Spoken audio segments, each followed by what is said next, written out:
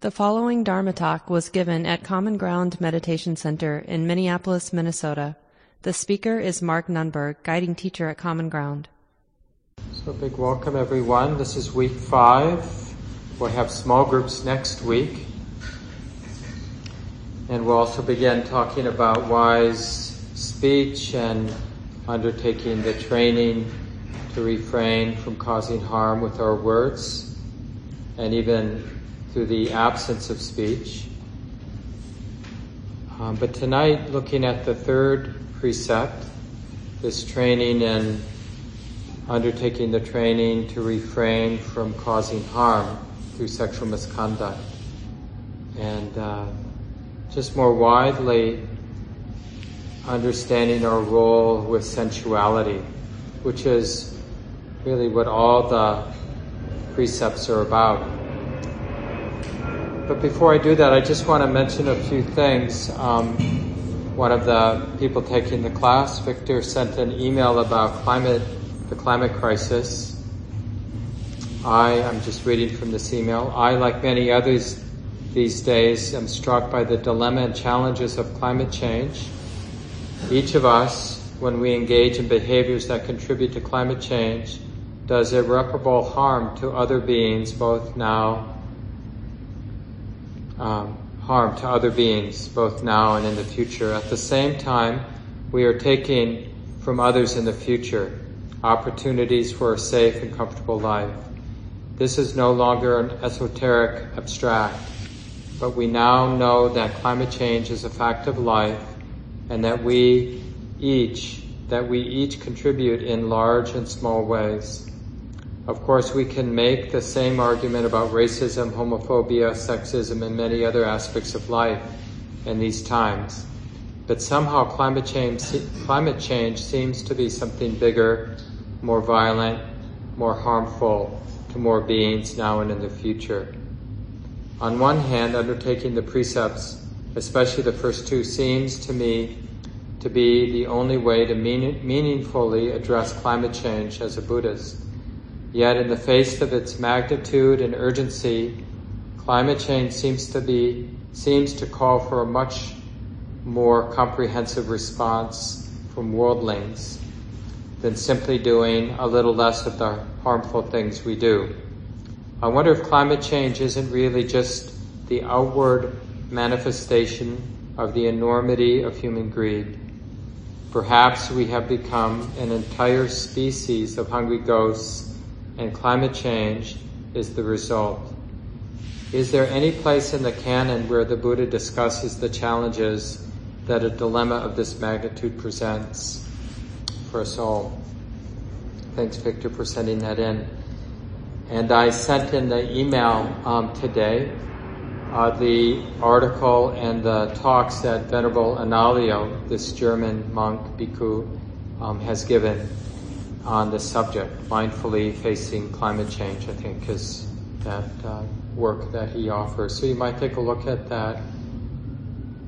But it really has to do with this relationship we all have with sensuality, with sense experience. And so much of the work we've been looking at this summer on Sila, moral sensitivity, has to do with these deep habits around the way we relate to sense experience.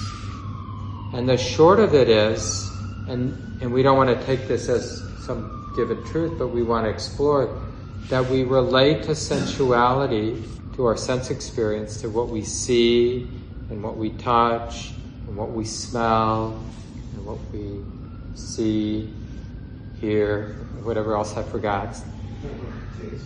And what we think about taste, we want to notice this tendency of being a somebody who wants to consume something, wants to get something, wants to own something, possess something, have something.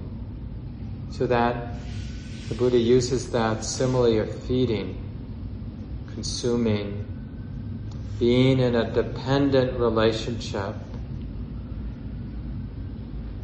You, like in terms of sexuality, in the way our sexual attraction works for each of us. Sometimes on just that grosser level, it's like, I want something from you. I want a touch, I want an experience, I want a release, I want some kind of possession, some power over. All kinds of different varieties in that activity we call sexuality. And we just want to illuminate it. We don't want to make it good or bad. It's just what it is. And the question is, how do things unfold when we more and more illuminate it with awareness? That non-judging sensitivity, intimacy. What does sexuality look like when all the lights are on? And not figuratively, in our mind, in our heart, I really want to be present. Because you know how it is, it's like we have these patterns of just, for everything, whether it's devouring our favorite kind of food or having our favorite kind of sexual interaction or whatever it might be, favorite kind of affectionate touch, music, just to look at the habit of the mind. And does it hold up in the light of day, or does it get transformed? Am I afraid of that transformation? Like how I relate to food if I'm actually present in the eating of the food. How my sexual activities are transformed when I choose to be aware. Why? We can challenge ourselves. Why do I not want to know? Why do I not want to feel everything that's here when this experience unfolds? See both the experience in a breath, like the other people that are involved, what I'm sensitive there, the depth to the subtlety, not just on the grosser levels, but just to be sensitive to the whole thing. And then who do we become, and what do our relationships begin to look like on all levels when we're investing in that kind of moral sensitivity and just that awareness, that present moment awareness, sensitivity. And are we willing to go down that rabbit hole? Because things will change, for sure. In every way,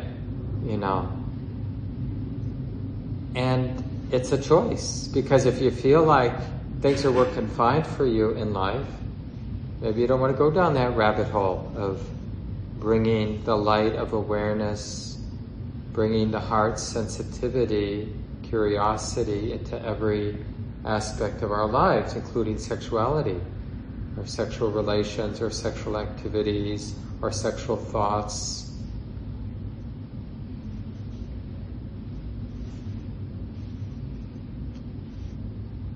So this is, in terms of climate change, I do feel like it really has to do, this climate change or the climate crisis, what's happening on the planet in terms of the systems, the intersecting, interdependent systems, whether we talk about the currents of the ocean or the currents of the air,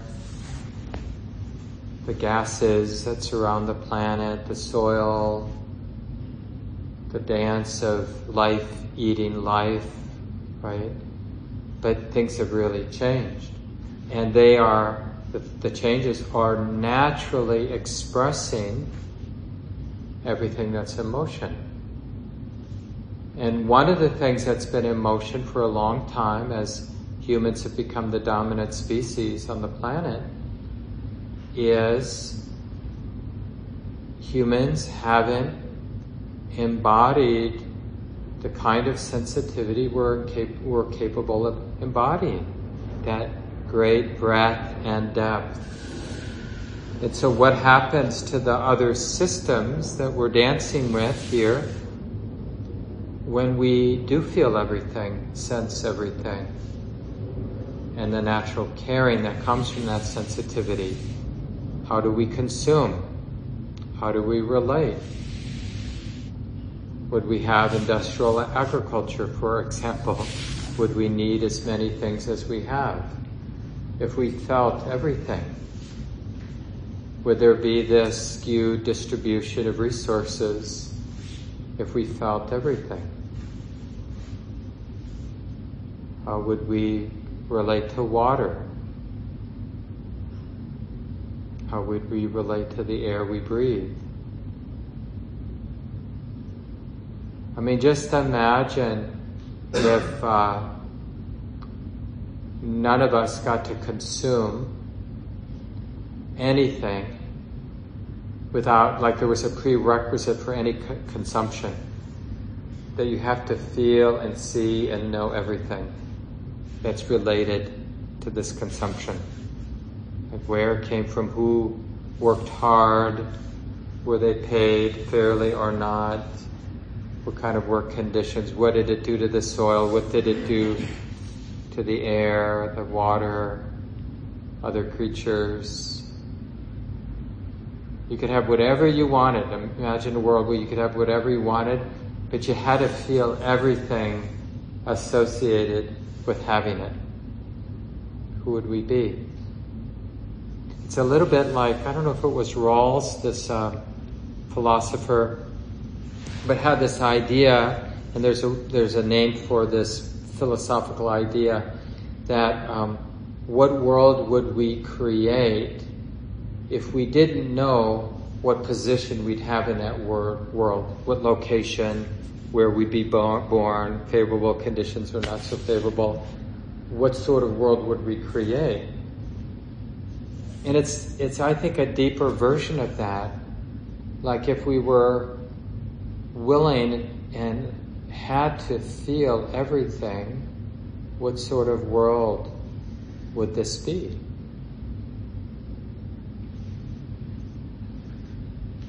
So I think it's a worthy thing to check out this, what do the precepts, how does moral sensitivity inform our climate crisis? Or any, just like Victor said, any of the crises. And then there was another email sent in even longer ago, I think after the first class, so sorry about not getting to it sooner, from Cutter and Cutler, I should say. And I just want to read a bit of this because it's a really important comment. And, you know, my speech isn't always perfectly clear, so I own some of that. Because when we talk about restraint or refraining, it can be misunderstood. And like I said, I'll take some of the blame for not being that clear, that I shouldn't be thinking those thoughts. I shouldn't be saying those words, and I shouldn't be doing those things. But the thing we want to always remember about this creative power, right? It's an restraint, and the capacity to refrain is our creative, empowered response to life. It's not a should. And it's not something that you or I do. I can't actually personally keep myself from thinking or saying something or doing something. But I can live in a way where I have more presence, more of that moral sensitivity, more of that ongoing mindful awareness. And then what arises from that sensitivity, that paying attention in that non-judging way, is this natural creative capacity to refrain from acting on habits that are actually there in my heart. The impulse is there to say something, to think something, to do something, but there's something else there, this creative force of restraint. So we have a word or phrase for that, hiri otapa. It's nice to know that because it's a really central part of understanding moral sensitivity from a Buddhist perspective. It is something that grows. It's an understanding, a very earthy wisdom, you could say, that grows and develops. But it's not personal.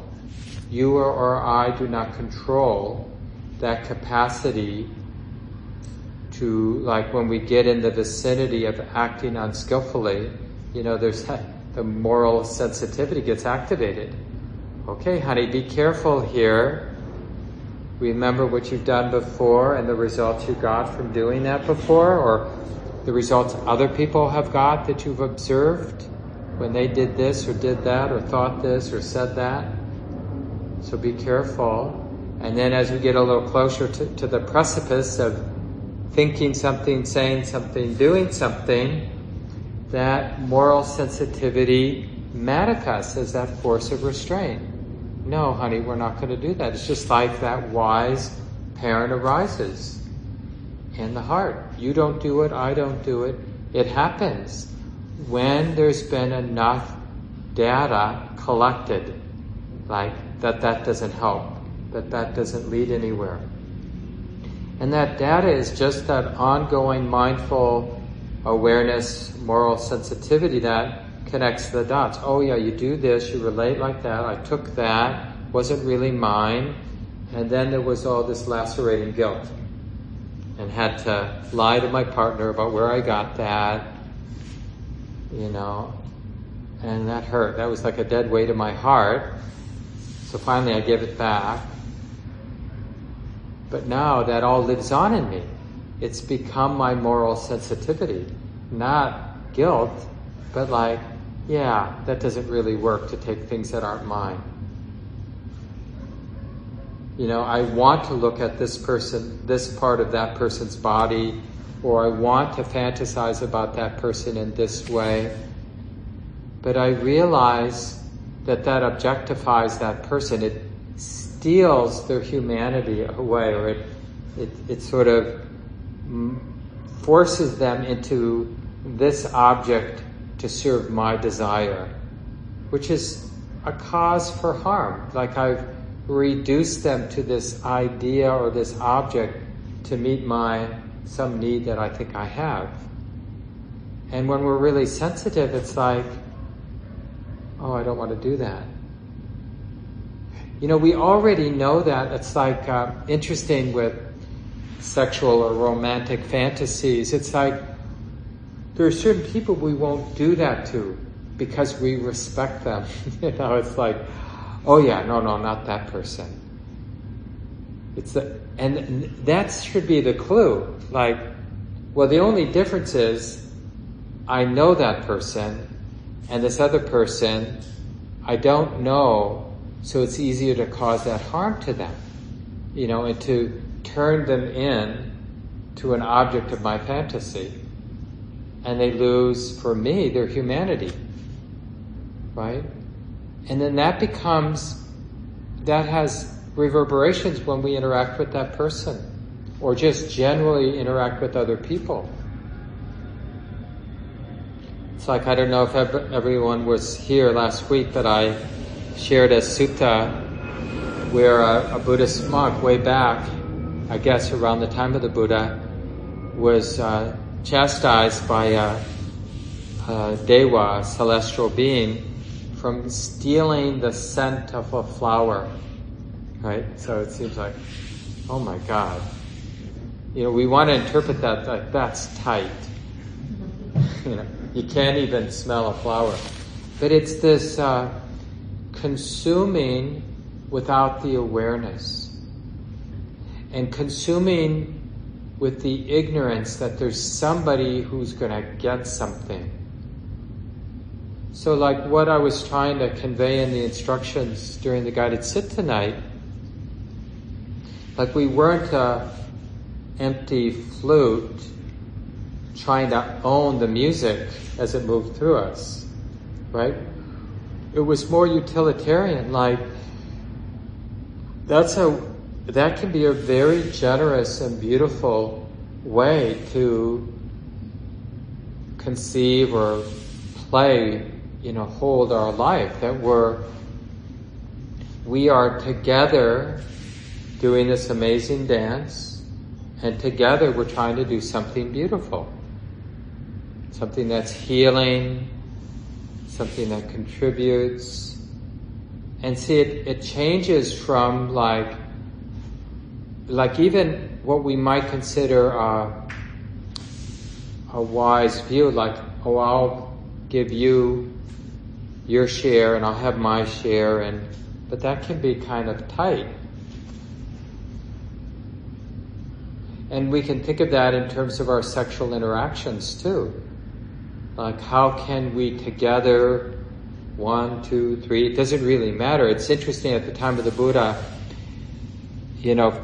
from what I understand from the scholars, it was a sexual, in some ways, I'm sure it wasn't perfect, but in some ways it was a pretty sexually liberated time, and, just culturally how they understood sexuality. Maybe that's generally true in more, I don't know what you call it, less,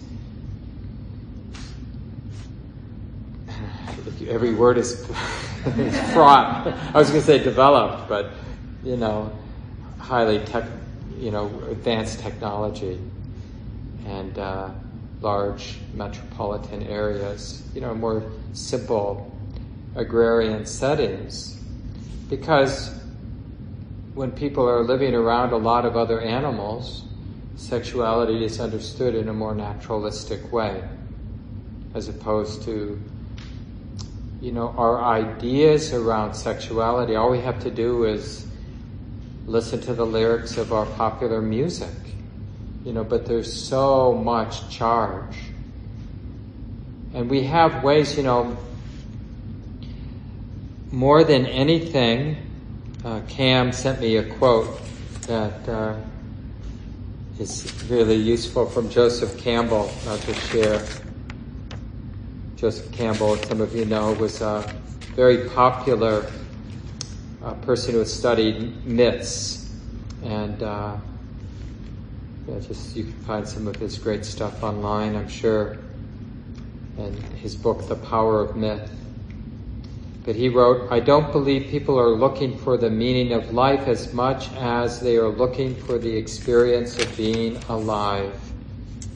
Another more simplistic way of saying that is we are addicted to intensity. We're addicted to energy. We're addicted to that enlivened, heightened, amplified. And it isn't just enough to say that we like intensity, because we like movement, don't we? We like, almost like a panic attack, the pressure builds and builds and builds, except we want it to get to where it's almost too much, but not too much, right? Then it becomes a panic attack. Then we feel like we're going to die, or we're going to explode, or like it's too much. And then we come out the other end, and even if it did feel a little scary or too much, we want to do it again sometimes, like a kid going down the slide, or somebody doing something naughty, in terms of sexual activity, something that we don't think we should be doing, or whatever it might be. And so just to understand the way our mind works, because we've unconsciously been making choice after choice after choice, that has caused the heart to be more and more disconnected from the aliveness of everything as it is. We become more and more desperate to feel alive. And so we often, there are different places, different things we do to get our fix of intensity.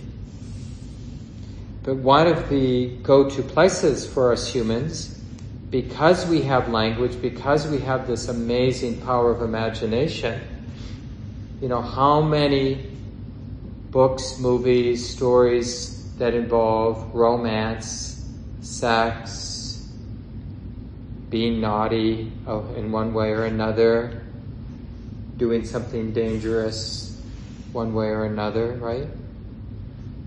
What's that all about? tension and release. You know, when you take creative writing or whatever, it's always like about building the energy and then resolving it, at least enough, but setting up enough for the sequel. Right? Keeping a little tension there so you can bring people back. And so it's obviously it's hard for us to even, for some of us especially, to get close, because the whole area of sexuality is so charged and hidden and complex, and all these ways that our mind deflects, like keeps us from taking a more stable or settled or honest look-see. Oh, what's going on here? What's moving here? What is it that the heart wants? What is it that the heart thinks it's going to get? What has experience actually taught me? But that's really the continuity of awareness and the sensitivity. Like, one of the things that mindful awareness does, it not only illuminates what's here and now, it also illuminates what I'm feeling, what's getting aroused because of what I'm seeing, what I'm smelling, what I'm tasting, what I'm touching. So that activates all the past, doesn't it? Like when I see one of you, if we have any history, all that history gets activated.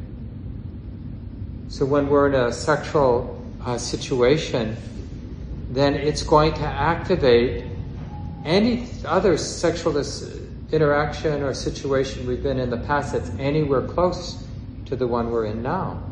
It all starts to come alive. And in a way, if we're not conscious, if we're not aware, it starts to charge. All that unfinished business brings a charge to this interaction I'm having right now.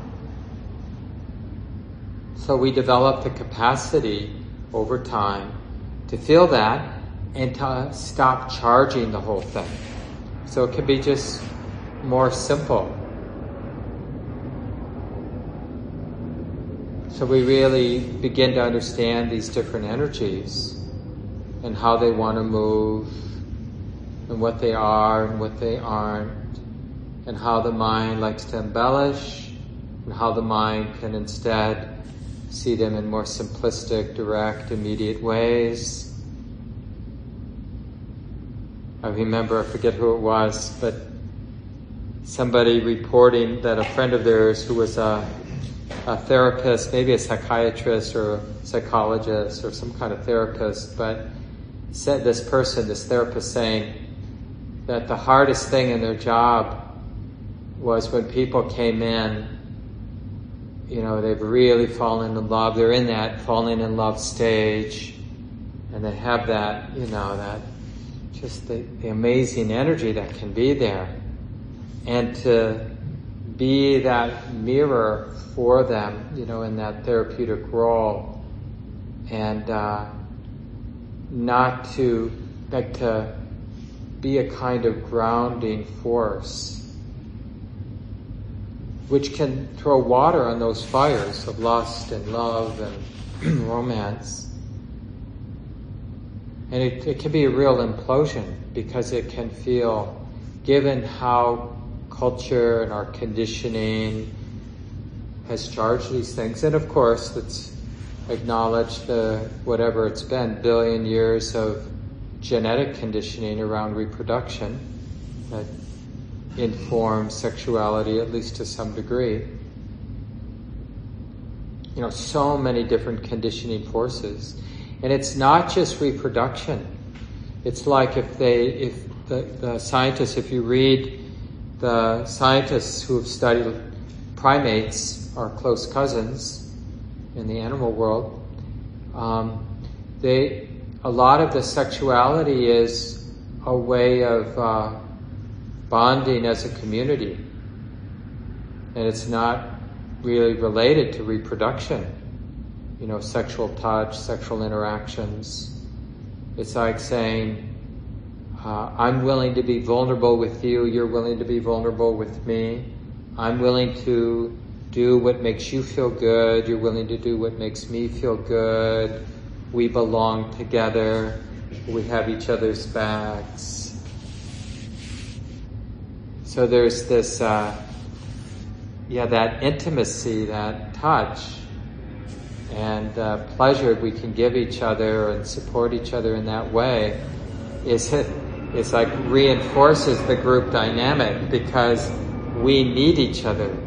We operate as a clan, not as individuals. And so this is what we can do. In the same way, our organs are self-sacrificing in that way. They work together. They're not out for themselves. And they're not in a business relationship with one another.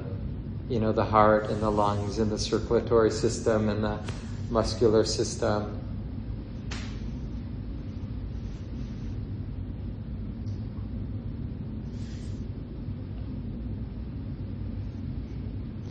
Maybe I'll say a few more things and then see if there's some comments. And there's so much to say. I'll send out more articles later for those of you who want to do more reading. But there's really a lot out there. And if you find any articles on your own that you feel illuminate this part of our lives, please send them to me and I'll include them in future emails to the group. But because, culture has informed sexuality in all kinds of ways, and including toxic ways, of course. And it's really, it's just like movements of energies.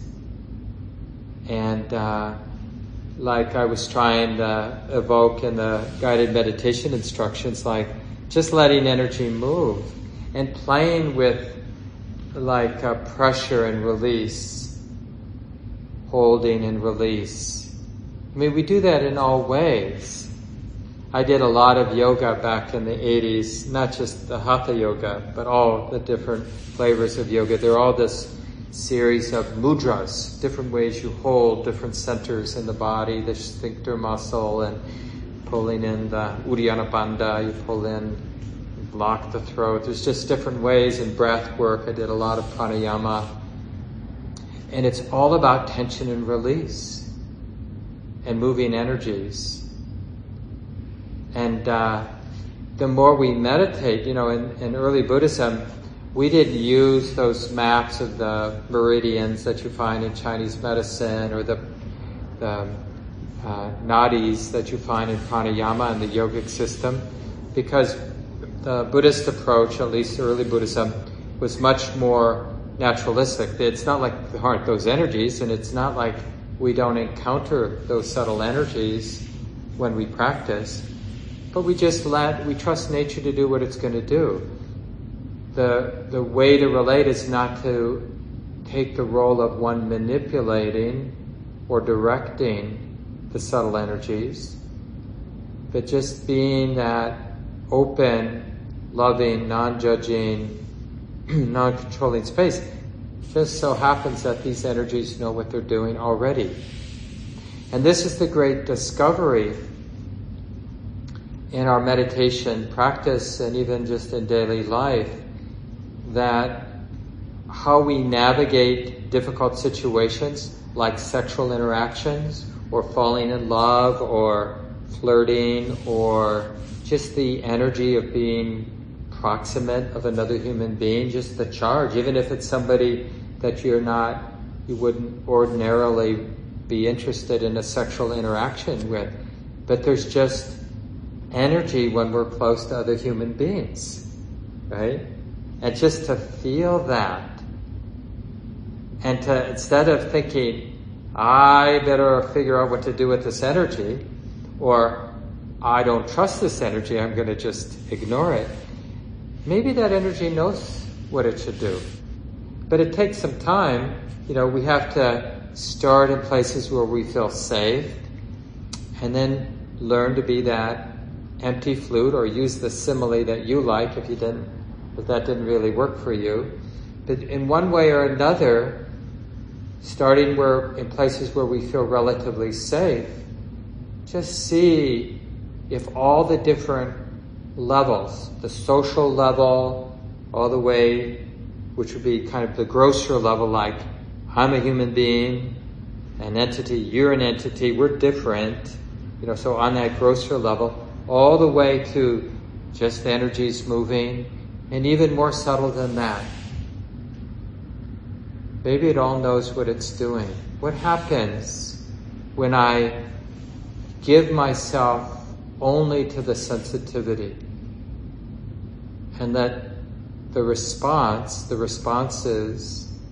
speaking or not speaking, doing or not doing, thinking or not thinking, let it come from that.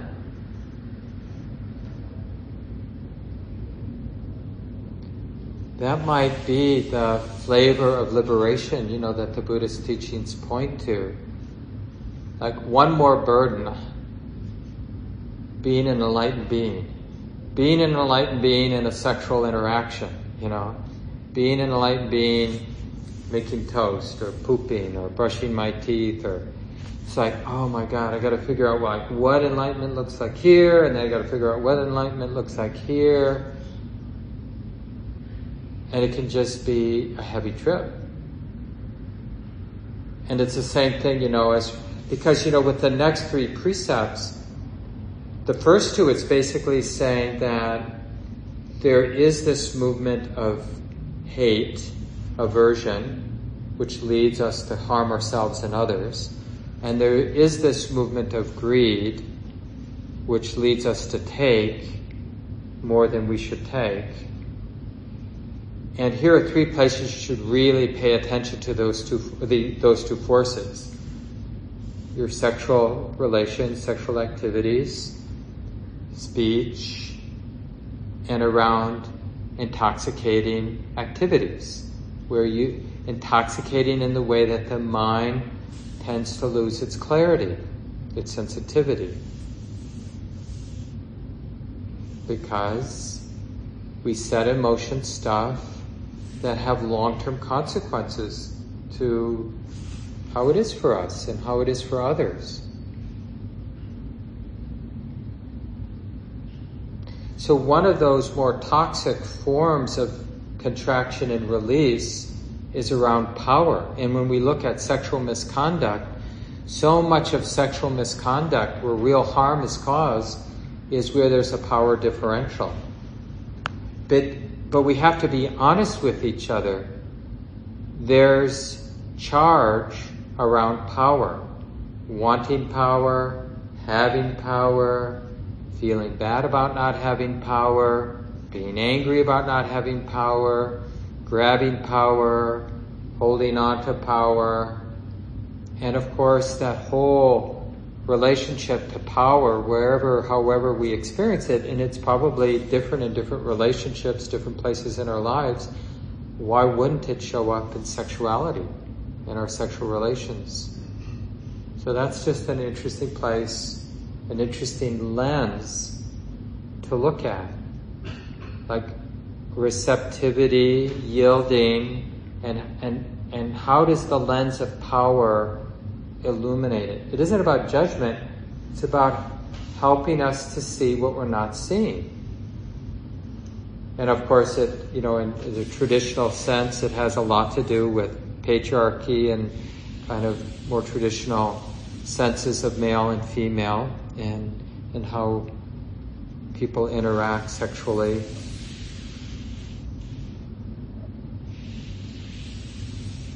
And maybe I'll leave it here. We can pick it up next week, but I'll just create a little time for those online and those in the room to speak, asking questions or just sharing your own learnings.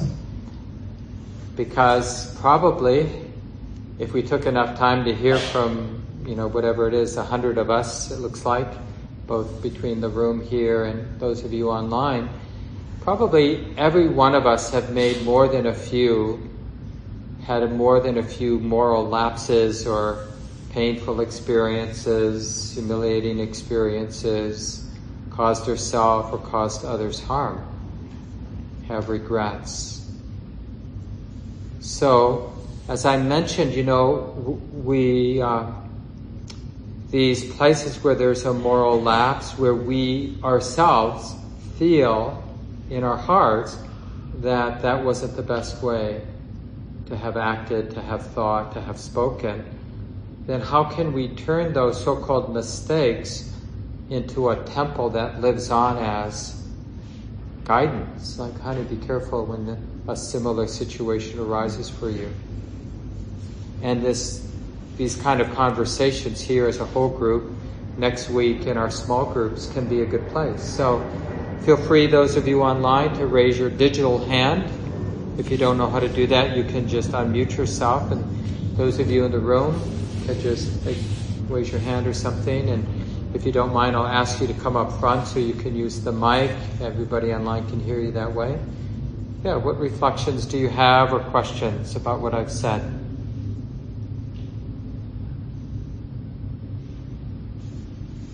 Anybody in the room here?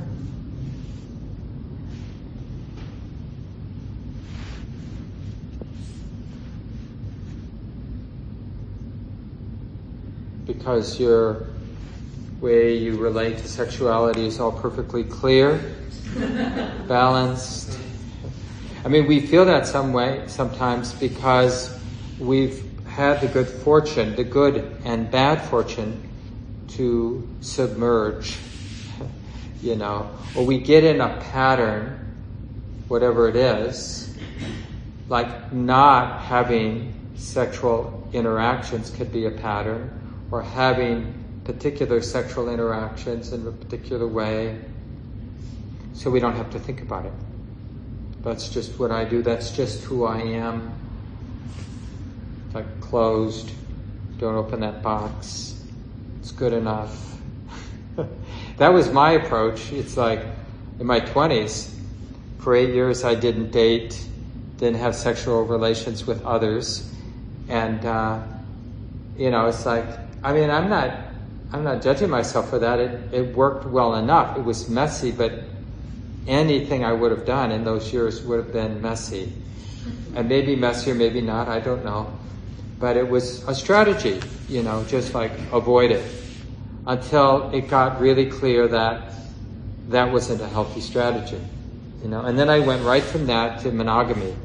I said to Wynn, hey, I'm leaving. We were living in New York City at a yoga meditation center right in Manhattan because I wanted to be with a teacher and felt some attraction and a lot of other feelings for Wynn and recognizing some deep things about Wynn that hit home in terms of being a trustworthy person. I said, hey, do you want to leave with me? We had never dated. I mean, we knew each other because we lived in this spiritual community together for a couple years. So we knew each other pretty well in a kind of group setting. And I went right from sort of being celibate for almost 8 years with others, I should say. I did masturbate. But to being in a monogamous relationship for over 30 years now. And that's like another strategy, and it is, it's like, I mean, I'm not proud of it, but it seems to work pretty well. Like, being a sexual being is a challenging, complex thing to navigate for us human beings. Generally speaking, maybe not for you, of course, being deeply wise. But funny that you're not willing to raise your hand and speak up. Good, thank you, Jay. Do you mind sitting up front? I knew I could humiliate people into sharing. And because we're recording it, I'm not going to put the camera on you. That's okay. Just to keep it, sure. Protect your privacy a little. Yeah, I relate to all that. Sort of like feels black and white in terms of like, I'm either going to be alone and, do the practice and just, practice awareness and be in solitude and have a balanced mind, and that's, a lot easier at least in some degree of seclusion. Or the other option seems that I'm gonna, be in relationship and, the patterns are gonna come out and that's just what it is, and, all the neediness or whatever it is it's just going to all come tumbling out of the box. And then so I guess I found myself having this approach avoid strategy of like, okay, I'll dip a toe in, until, all the mess comes tumbling out. And with the practice, I'm able to see it, so then I back off and I sort of like recalibrate. But I don't think that's ideal, so I guess, just sharing that and wondering if you have any thoughts about like that doesn't seem like the ultimate situation of kind of like dipping into the mess and then sort of like backing away back into the practice, because practicing right in the middle of the mess as it's happening doesn't always seem possible. It's more like, like you eat a big meal and then you deal with the stomachache later. Yeah. Somebody talked about this as a porcupine going down a drain pipe and then realizing, I don't want to go down this drain pipe, and it's really hard to back up. And that's kind of what I heard Jay saying, because it is true that we're afraid to kind of open because there will be a floodgate, partly because we've been afraid of this part of our life. We've held back, partly skillfully, partly unskillfully. So then when we either are surprised and just find ourselves starting down that drain pipe or going in that direction, that relationship with another person or other people even, then it's hard to stop. Better not to date. If you're going to date, better not to have sex. If you're going to have sex, better not to spend the night. It's like, goes on and on like that. Don't give your contact information out or whatever. But, so the nice thing is we do have our imagination, and imagination is like a mini reality, just like a dream is like a mini reality. So one of the ways to dip our toe in, to sort of have a sexual relationship, is to say, oh, I met this person, I'm aware of this person, I'm aware of what I feel when I'm around that person, I feel the different energies, it's complex. Some of it is like desire for friendship, some of it is a desire for touch and affection, some of it is a desire for sex, some of it is just desire for someone to share the rent. I mean, it can be so much that is there. And to, like, in our imagination, we imagine all that might move. And we can imagine ways to go beyond putting the toe in, all the way to the ankle, all the way, and just see what reactions and what fears and what forces get activated as we imagine it. We start to kind of grease and just get a sense of what I might face if I were to interact with that person in that way. And the other thing is to be honest with ourselves about the price of not doing that. Like what is the effect of not doing that? The fear. So a lot of how we navigate our life is we start to notice, like when we're sitting, what we're really doing is we're just using any technique that increases sensitivity. And then we'll feel all the places energetically where there's a do not go, do not look, do not feel. And we'll sense the weight of all the ways we're trying to control what wants to move. And that's a little bit, it literally happened that way for me in terms of leaving behind my 8 years of not dating, not having sexual or even any kind of romantic interactions. When I meditated, I started to feel something. And my best friend has started to date, and I think maybe had just gotten married, to this woman who was a little bit psychic and did a lot of energetic work. And so we were having Thanksgiving together, and she was doing a little work as my good friend was making Thanksgiving dinner. And she wasn't even touching me, just sort of holding her hands. And she said, well, why don't you, I said, God, I'm just feeling a lot there. She said, well, why don't you just start talking? Just feel what you're feeling and just start talking.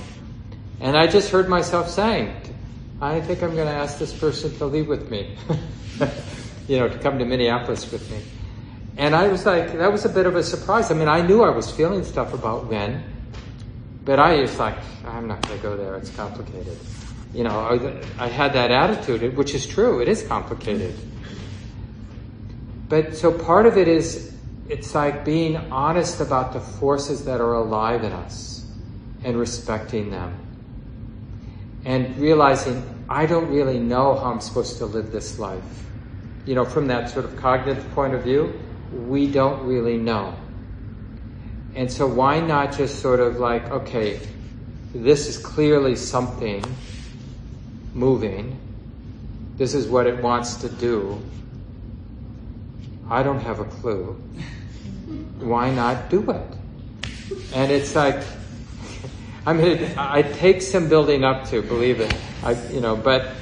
But I think that's the direction we want to go. It's really the opposite direction of, I'm going to figure this out.